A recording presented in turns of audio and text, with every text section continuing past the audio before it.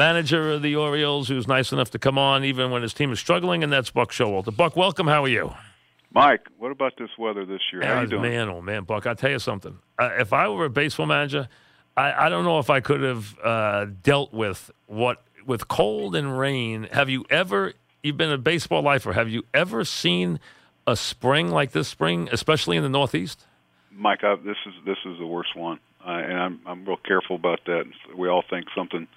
And I had a moment where I was in Fenway Park. We were playing a day game, and we started the game at 34 degrees, wind chill factor of 21, wind's blowing, and it starts sleeting. And I looked over at my bench coach, and I'm looking at the ice bouncing off your jacket, and I just looked at him, and I go, really? And, doubleheaders are a killer in the big leagues because of what they do to your pitching staff and the disarray. You spend a long time catching up from them, so everyone's trying to play these games to keep from playing them. But, we've played some games this year, and other teams have too, where you're just trying to get through them and, not get anybody hurt. I mean, we had a catcher step on, they don't chalk lines anymore. They paint them. They stepped on the paint as they were trying to throw the second of the batter's box, and the paint was frozen and slipped. I've never had that happen before. It's been a challenge. It really has, and baseball's hard to play in that weather, and we have had so much of it. Even today, I mean, again, down there, here, it's just not nice, and it's already June. I mean, tomorrow, so it's been crazy. And what's the answer, Mike? I don't know. I don't like starting. I don't do. Well, listen, you know this stuff better than anybody, but they don't. They have to come up with a way.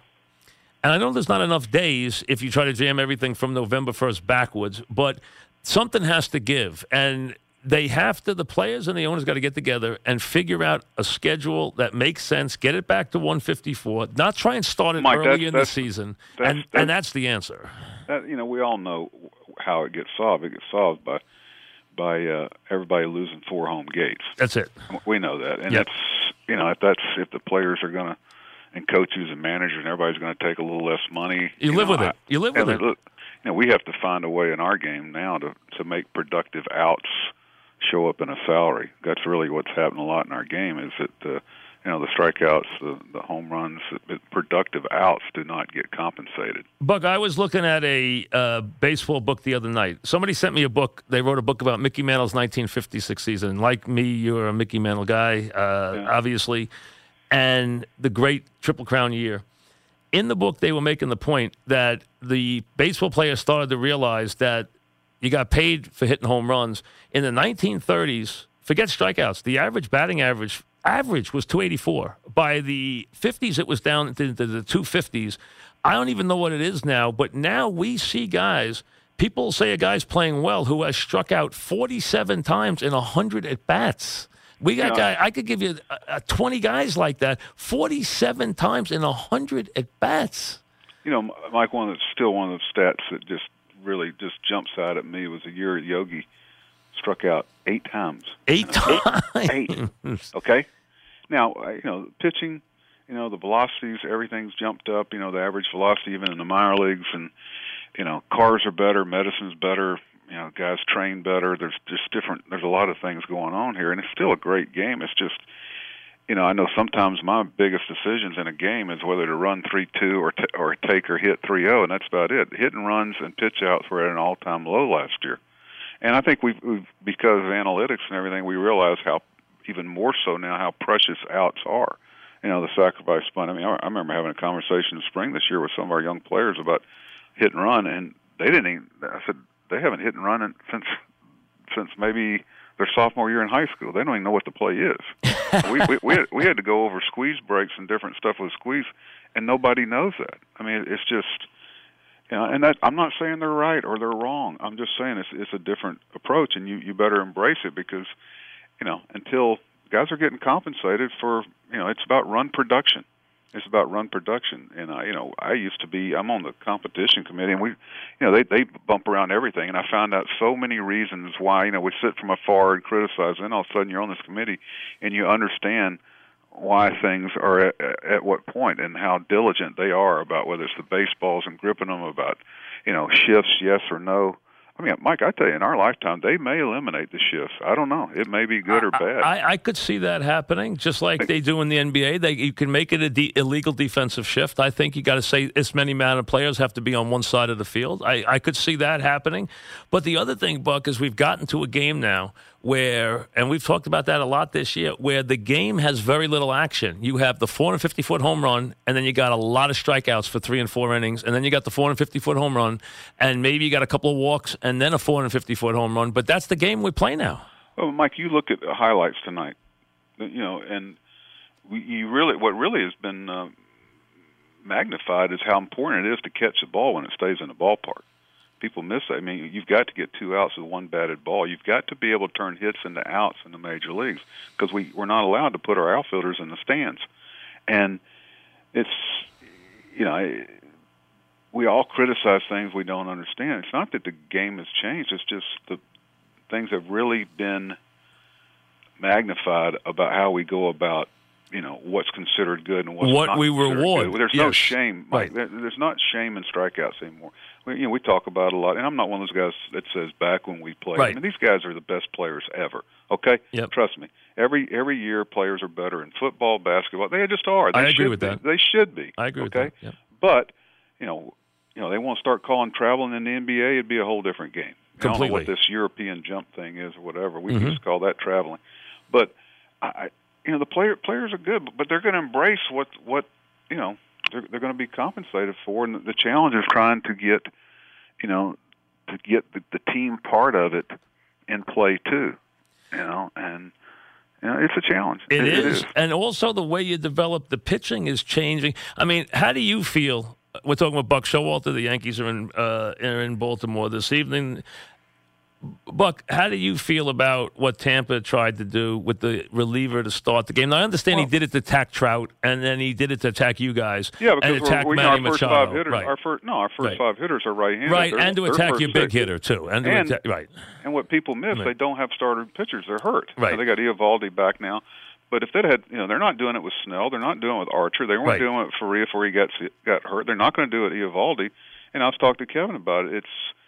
Now, if you better have an optional bullpen. You better carry 13. Yeah, I can remember breaking camp, Mike, and it was, are we going to go with 9 or 10? Yep. Now it's 12 or 13. 13. And we may be headed towards 14. Yep. I'm going to tell you what's going to become a hugely valuable piece in the big leagues is that bench player that can play everywhere and give you that versatility off the bench. Guys like Nunez at Boston signed. Torreyes, who the Yankees just sent down, who's a good little player, who they had to send down. They had to send him down because they had to keep 13 pitches. Yeah, and if you don't keep those guys, if you don't have one of those guys, you're going to have problems because you got a catcher, you probably got an outfielder, and this other guy. So those guys are really going to be in demand. How about the idea, though? Are we getting to the point that, except when we're dealing with the exceptional starting pitcher, are we getting to a point where we're going to see games where you're going to have a couple of guys who pitch 3 innings or 4 innings? I mean, I see so many guys come out of the games now after 4 innings. Are we going to see the game now where these guys are just, today we'll go with 2 guys who will give me 3 apiece, then we'll hit it to the bullpen? Are we going to see that? Well, Mike, the problem with it is it's you're okay with that for a couple of nights, but you can't pitch the same people every night. You're going to have, and the really good starters. Let's face it, guys, to get a track record where they get these 6 and 7 year contracts as a pitcher, there's so much wear and tear on them. You're really paying 7 to get 4. Because somewhere along the line there's going to be a physical breakdown. And that's why a guy like Scherzer's a freak. I mean, the guy's unbelievable. He's unbelievable. We saw him last night. There's a different level. I mean, that guy's and he does it every year. He does it every year. And look what Verlander's done too. I mean, he's got a new lease on life since he's gone to Houston. But Verlander too, very consistent. But you also, the old 3rd time around the order and everything. Yep. But believe me, our eyes would tell us what's going on around the order. You look at a lot of things. Like Dylan Bundy pitched a complete game in Chicago, and my eyes told me that the 3rd time around the order and the 4th time around the order he was okay. But I understand that but not everybody's carrying that type of stuff on a given night. Right. But you understand what I embrace all the analytics. They use them to verify what your eyes are telling you, and you feel real good about your decisions. But you don't want your gut to be developed by a number. Is there too much of that though, Buck? Now, even with the stuff off the bat and stuff like that, is that? Do we need to know how fast the ball's traveling off the player's bat? I mean, do we need to know that? I think a lot of people. I think they find it fascinating. Anything that the fans like to see, I'm all for that. I don't confuse change with lack of respect for tradition. There's some bright young people and older people in our game, and the best organizations that mesh those two factions together, that veteran eyes and experience, and with the analytics, and they make both those groups feel comfortable about bringing what they bring. And not we did a thing in the spring where we do sabermetrics for dummies, where we sit down our most veteran people and we get our most veteran guy to deliver it. And I asked him, I said, now tell us what this tells us. Tell me where the 300 batting average of WOBA or the zone rating, show me where it is, and then tell me as importantly, what does it not tell us? Where's the pitfall here? You got to be careful with WAR and all these other things. But they're great tools, and you got to use them. But, it's still human beings, and a lot of things happen on the field every night that statistically and trends should not have happened, but they do.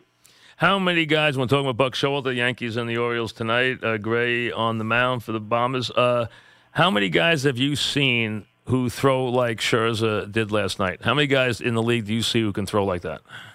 Oh, maybe 3. Okay. Maybe 4. Verlander's had a complete resurgence. He really has. God. What do you think that's about? I just think that, the conditioning and just, I think one thing that I know Tampa's probably the best pitcher's park in baseball because you've got big foul ground, big gaps. You never play a doubleheader there. The grip on the ball is always there. I think playing in Houston, too. Verlander would be a good pitcher regardless. Right. But he's got so many weapons, and, everybody's wanting to point to one reason. Guys are cyclical sometimes, especially later on in their career, but he's got such a great knowledge of pitching. He's got so many weapons. And I just think he's in great shape. He physically, he feels great, and he makes some adjustments. I'm not going to throw any aspirations on why. Oh, I'm not getting into. I wasn't talking about anything like performance enhancing. I was just talking about motivation and maybe the idea that he came up. Maybe he just came up with a different way to attack hitters. I mean, he probably went down there, listened to something new, and came up with a better way. He definitely throws a lot more breaking balls now than he used to. That's for sure. He's got his plus fastball back too, and pitching sometimes you have a good year and a bad year, and it's not nearly as complicated as some people make it out to be. But he's got such confidence in all his pitches now, and he knows he's got a little more fastball that guys have to cheat to. And when you're cheating to a fastball, and he shows you command of 3 pitches, like Scherzer's throwing a right-on-right changeup in the 7th inning. I mean, he's just getting going. His pitch count, it reminds me a lot of Randy Johnson. I had to throw out the pitch count thing because, he was just a freak of baseball as far as what you can't judge him by other pitchers. Randy was just getting warmed up at 90 pitches. You just turned off the shot clock. Yeah, he just goes and goes, Scherzer. He's been unbelievable. He's been an amazing pitcher. We're talking with Buck Showalter, of course. This has been not only an ugly spring weather-wise, it's been a tough spring for you guys. It's funny, I went back and looked. Any year you've had a year like this, your team has come back and had a huge year the next year. How tough has this one been compared to the couple of bad years you've been through with your teams? How tough has this one been? Oh, it's tough, from a mental standpoint. You can just get beat on so much. Our guys are pushing, and they're trying to hit a 3-run homer. They're trying to do everything in one at bat, and you love to want to, but it's just not how it's not good for baseball because you're playing every day, and sometimes things snowball. The level of talent up here is so good everywhere that. When things snowball good, you can do nothing wrong. When they snowball bad because you got the best players in the world, and when you're down, they'll beat on you. And I'm not going to get into injuries. Everybody's got them. It's it's like what everybody's got one. So yep. That's part of it. Your what ifs have to step in, and we just haven't been able to have some people, fill in for some of the challenges we've had from the other side, and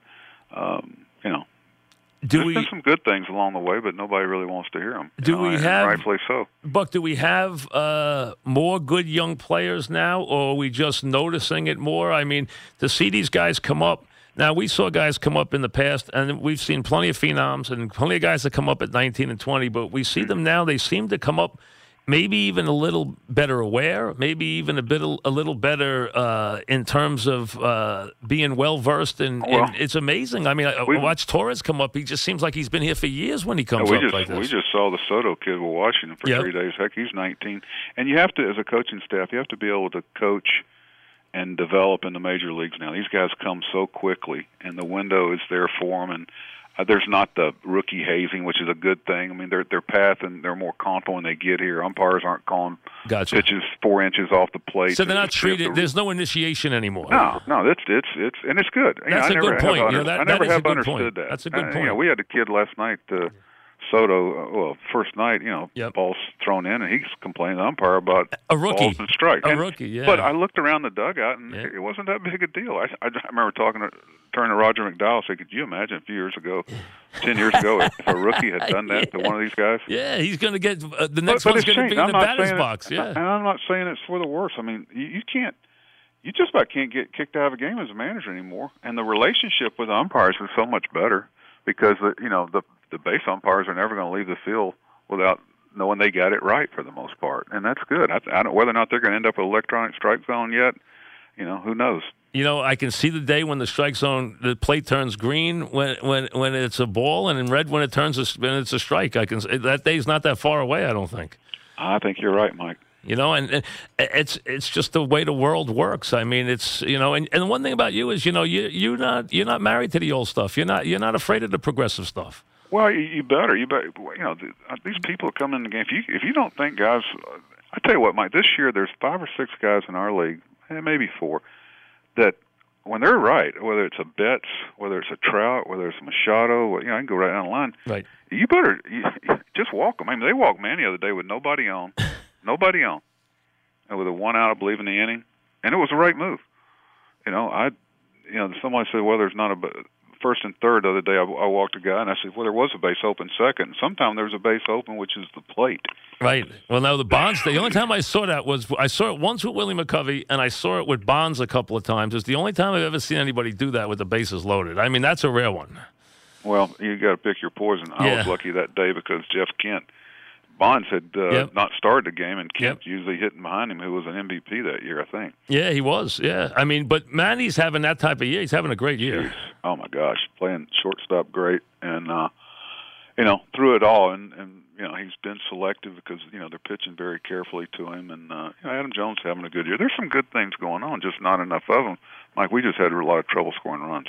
How about tell me what you see in the Yankees, and give me a thought or two on Torres now that you've got a look at him. Oh, he's a good-looking kid, isn't he? My gosh. And they've done a good job with their minor league system and their international program, too, and they got some more coming. It's and they're able to go get some people with some of the people they have in their system because, the Andujar kid's got a chance to be real good. I like the Austin kid.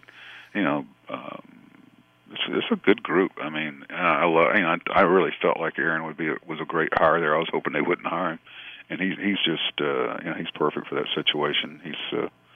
I've really been impressed with him. Any difference from your vantage point, Yankees, Red Sox, different teams, but one you prefer over the other? If I did, you think I'd tell you? Yeah, well, I could try. It's they're both really the people good, would be interested in your opinion. Go ahead. They're really good. Gosh, and we know that both of them have the resources to get better in the next between now and the trading deadline. We know that's going to happen. So, God bless them. If I was them, I'd do it the same way too. We've got plenty of payroll here. Our ownership's been great. They've been supportive at every turn, so we've got no excuses. So even you sound pretty cheerful for a guy whose team's had a rough go here. You don't sound too cranky about it, Mike. Hey, it's half full. We're all lucky. It's an honor every day to do this, and nobody wants to see you with a woe is me. And I'm certainly not going to. I'm looking as this is the day that we get it going the other direction. Hey, is the sun? Have you seen the sunshine twice in a row this year? 2 days in a row. Has it happened? Has it happened yet once this year or not? It's funny. We were in Tampa for 4 days. I think it was 4, and it hit me about the third day that I hadn't been outside except from the walk to the car at the hotel. You don't even see the sun. So I don't know. I'm wrong one to ask. Not much. 2 days in a row. Probably not, Mike. Well, listen, always a pleasure to talk to you, Buck. Thanks. Good luck to you. Thanks. All right, Mike. My pleasure. Thank you. Buck Showalter on a variety of things. And Manny Machado is, as you know, having a tremendous season. Obviously, a lot going on with his future and everything else. But 16 home runs, 45 RBIs. But this has been a very, very tough year for the Orioles, who have lost 5 straight. Last night they ran into Scherzer, who all he did last night was throw a 2-hitter over 8 innings, struck out 12, threw 111 pitches to drop his ERA to 1.9 and his record to 9-1. He has been unbelievable. He's been the best pitcher. And there's many guys pitching great, but he has been the best pitcher in baseball this year. He's been that good. He's scary good, and he's unbelievably consistent. He really is. But the weather tonight in Baltimore, 60% chance of rain. What else is new? Buck's told you about that, about what kind of year it's been. And here, I think it's going to clear up enough. We had some rain. It was raining pretty hard when we were driving in today, but it sounds like the Mets will get a chance to play tonight as the Cubbies are in town. Lugo will be on the mound against Quintana. Quintana's pitching for the Cubbies tonight. And Gray will be on the mound. Will Sanchez DH back-to-back days? That is the question. I'd say yes. That's just my. We'll see what happens. We'll have Boone. We'll probably have the lineup before he even comes on. But I would say right now, I will say yes that he does DH 2 days in a row. That'd be my opinion. I think Gray will have Romine in with him still. I don't think we'll see that broken here this evening. Back after this.